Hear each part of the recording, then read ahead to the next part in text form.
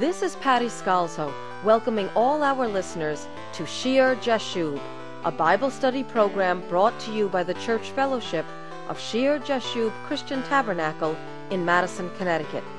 In today's program, my husband, Pastor Greg Scalzo, will be continuing his series on heavenly authority in the section on the priests and the Levites. The current sermon is on the Rebellion of Korah, and he left off last time in the book of Numbers, chapter 17. The Lord told Moses to take a rod from each of the leaders of the 12 tribes, including one from Aaron for the tribe of Levi. And in verse 5, the Lord says, "And it shall be that the rod of the man whom I choose will blossom." On the next day, Moses went into the tabernacle and found that the rod of Aaron had indeed sprouted and put forth blossoms and ripe almonds. So now let's join Pastor Greg as he continues his Sunday sermon.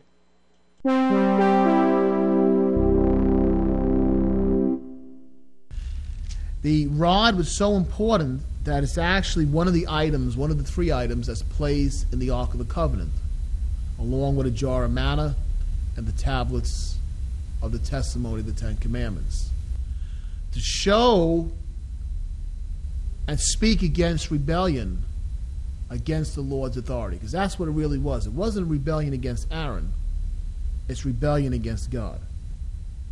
Remember, he says, "Whom I choose will blossom." His choice, who he chooses. Only God can choose, only God can appoint. In Hebrews chapter 5 and verse 4, speaking of the high priesthood, the writer says, "And no man takes this honor to himself, but he who is called by God, just as Aaron was." It wasn't an honor to be taken on by himself. Aaron didn't take it on by himself. God called. God chose.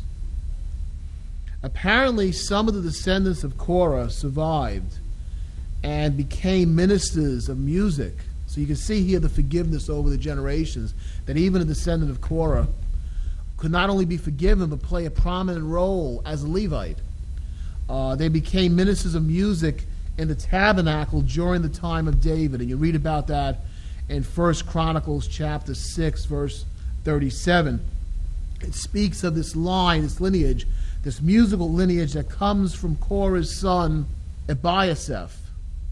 Now, perhaps Abiasaph, or maybe not Abiasaph, because, Korah is one of the older leaders, maybe one of Abiasaph's descendants, because there's a large family there, was wise enough when Moses makes the proclamation about the tents to get himself away from the tent. And so there is a survivor to Korah's line. And 11 of the Psalms bear the titles, the sons of Korah. Psalm 42, Psalm 44 to 49, 84 to 85, 87 to 88.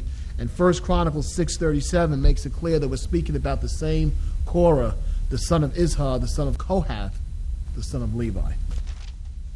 Jude, one last scripture.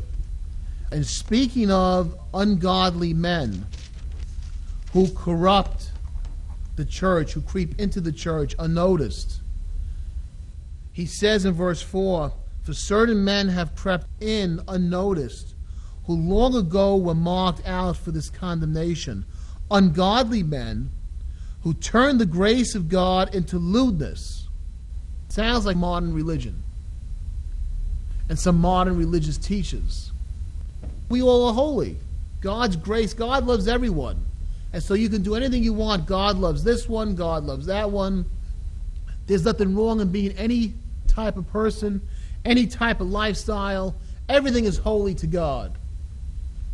They turn the grace of God into lewdness and deny the only Lord God and our Lord Jesus Christ. They don't say Jesus is the only way to the Father. They come into the church, they bring in lewdness, and they deny the deity of Jesus Christ, the salvation of Jesus Christ. Sounds like some modern religion and some modern religious teachers. And what does Jude say down in verse 11? Woe to them, for they have gone in the way of Cain, have run greedily in the error of Balaam for profit, and perished in the rebellion of Korah. Just like Korah, at some point they will also, if they don't repent, wind up in the pit. As we conclude this section on the priests and the Levites, there are a few last things we should consider. And we'll look at Numbers chapter 18. In Numbers chapter 18, verse 1, then the Lord said to Aaron, so God is speaking to Aaron, the high priest. You go down to verse 7, he says to Aaron, therefore, you and your sons with you shall attend to your priesthood for everything at the altar and behind the veil, and you shall serve. I give your priesthood to you as a gift for service, but the outsider who comes near shall be put to death. I give your priesthood to you as a gift for service. So a very important point is to remember, they did not earn the priesthood. The priesthood was given to them as a gift of God. It was by the grace of God. And then in verse 8, and the Lord spoke to Aaron, here I myself have also given you charge, or that word can mean custody, of my heave offerings, all the holy gifts of the children of Israel. I have given them as a portion to you and your sons as an ordinance forever. So they have charge of the provisions. They have custody of the provisions. And this is all about, this whole section that goes on from verse 8, is all about the Lord providing for Aaron and for his sons, for the priesthood. You read in verse 9, this shall be yours of the most holy things, reserved from the fire. Every offering of theirs, every grain offering, every sin offering, and every trespass offering, which they render to me, shall be most holy for you and your sons. In a most holy place you shall eat it. Every male shall eat it. It shall be holy to you. This is also yours, the heave offering of their gift, with all the wave offerings of the children of Israel. I have given them to you, and your sons and daughters with you, as an ordinance forever. Everyone who is clean in your house may eat it. All the best of the oil, all the best of the new wine and the grain, their first fruits, which they offer to the Lord, I have given them to you. Whatever first ripe fruit is in their land, which they bring to the Lord, shall be yours. Everyone who is clean in your house may eat it. Every devoted thing in Israel shall be yours. Everything that first opens the womb of all flesh, which they bring to the Lord, whether man or beast, shall be yours. Nevertheless, the firstborn of man you shall surely redeem, and the firstborn of unclean animals you shall redeem. So the text goes on from there, and it's all about provision. I have given them to you, he keeps saying. The Lord has given these things to the priesthood, and yet how does he do that? How does God give these things to Aaron and his sons? He provides for them through the people, through the congregation, through the offerings that the people are bringing to God. God uses those things to provide for Aaron and for his descendants. That's how he provides for his people, through the hands of the Israelite people whom Aaron is ministering to. And when you read about this section here, we talked about the firstborn a few times back. When you read about them being redeemed, they were freed from their obligation as the firstborn, which belonged unto God, by the payment of a price. Because of God's claim on the firstborn sons were presented to the Lord when they were 1 month old. It says, read in verse 16, it says, and those redeemed of the devoted things you shall redeem when 1 month old, according to your valuation, for 5 shekels of silver, according to the shekel of the sanctuary, which is 20 gerahs.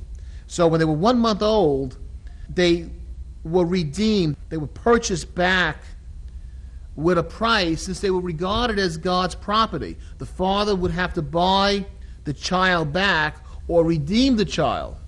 And remember, the Levites and the priests are replacing them.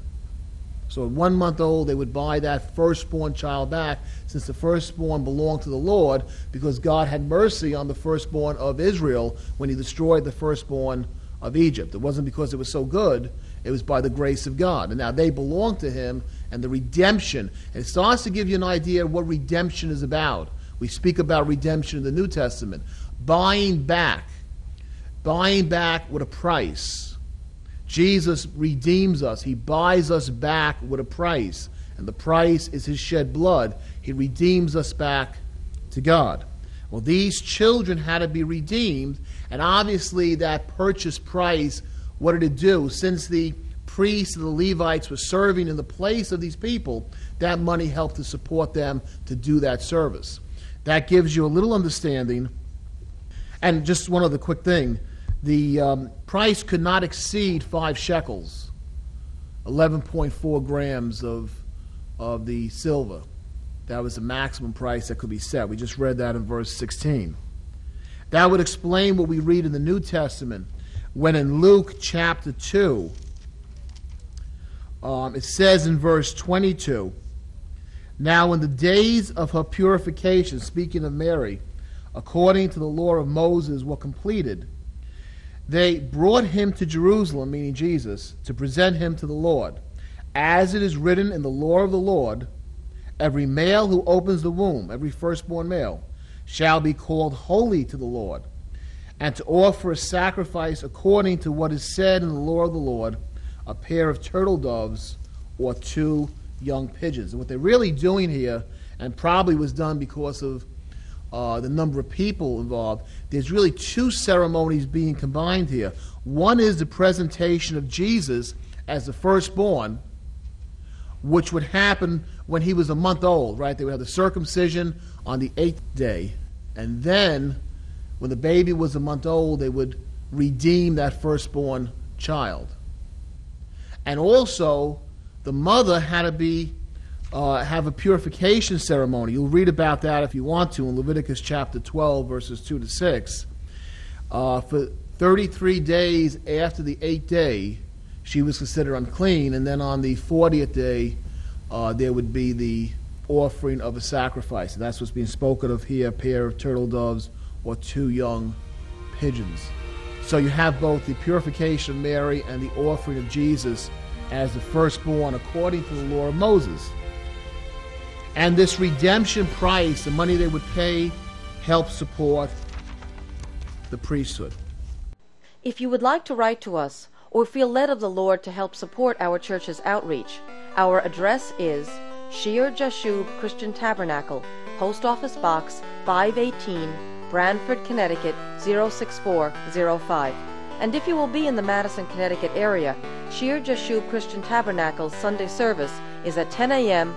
at the Memorial Hall on Meeting House Lane in Madison, Connecticut. Join us next time for Shear Jashub.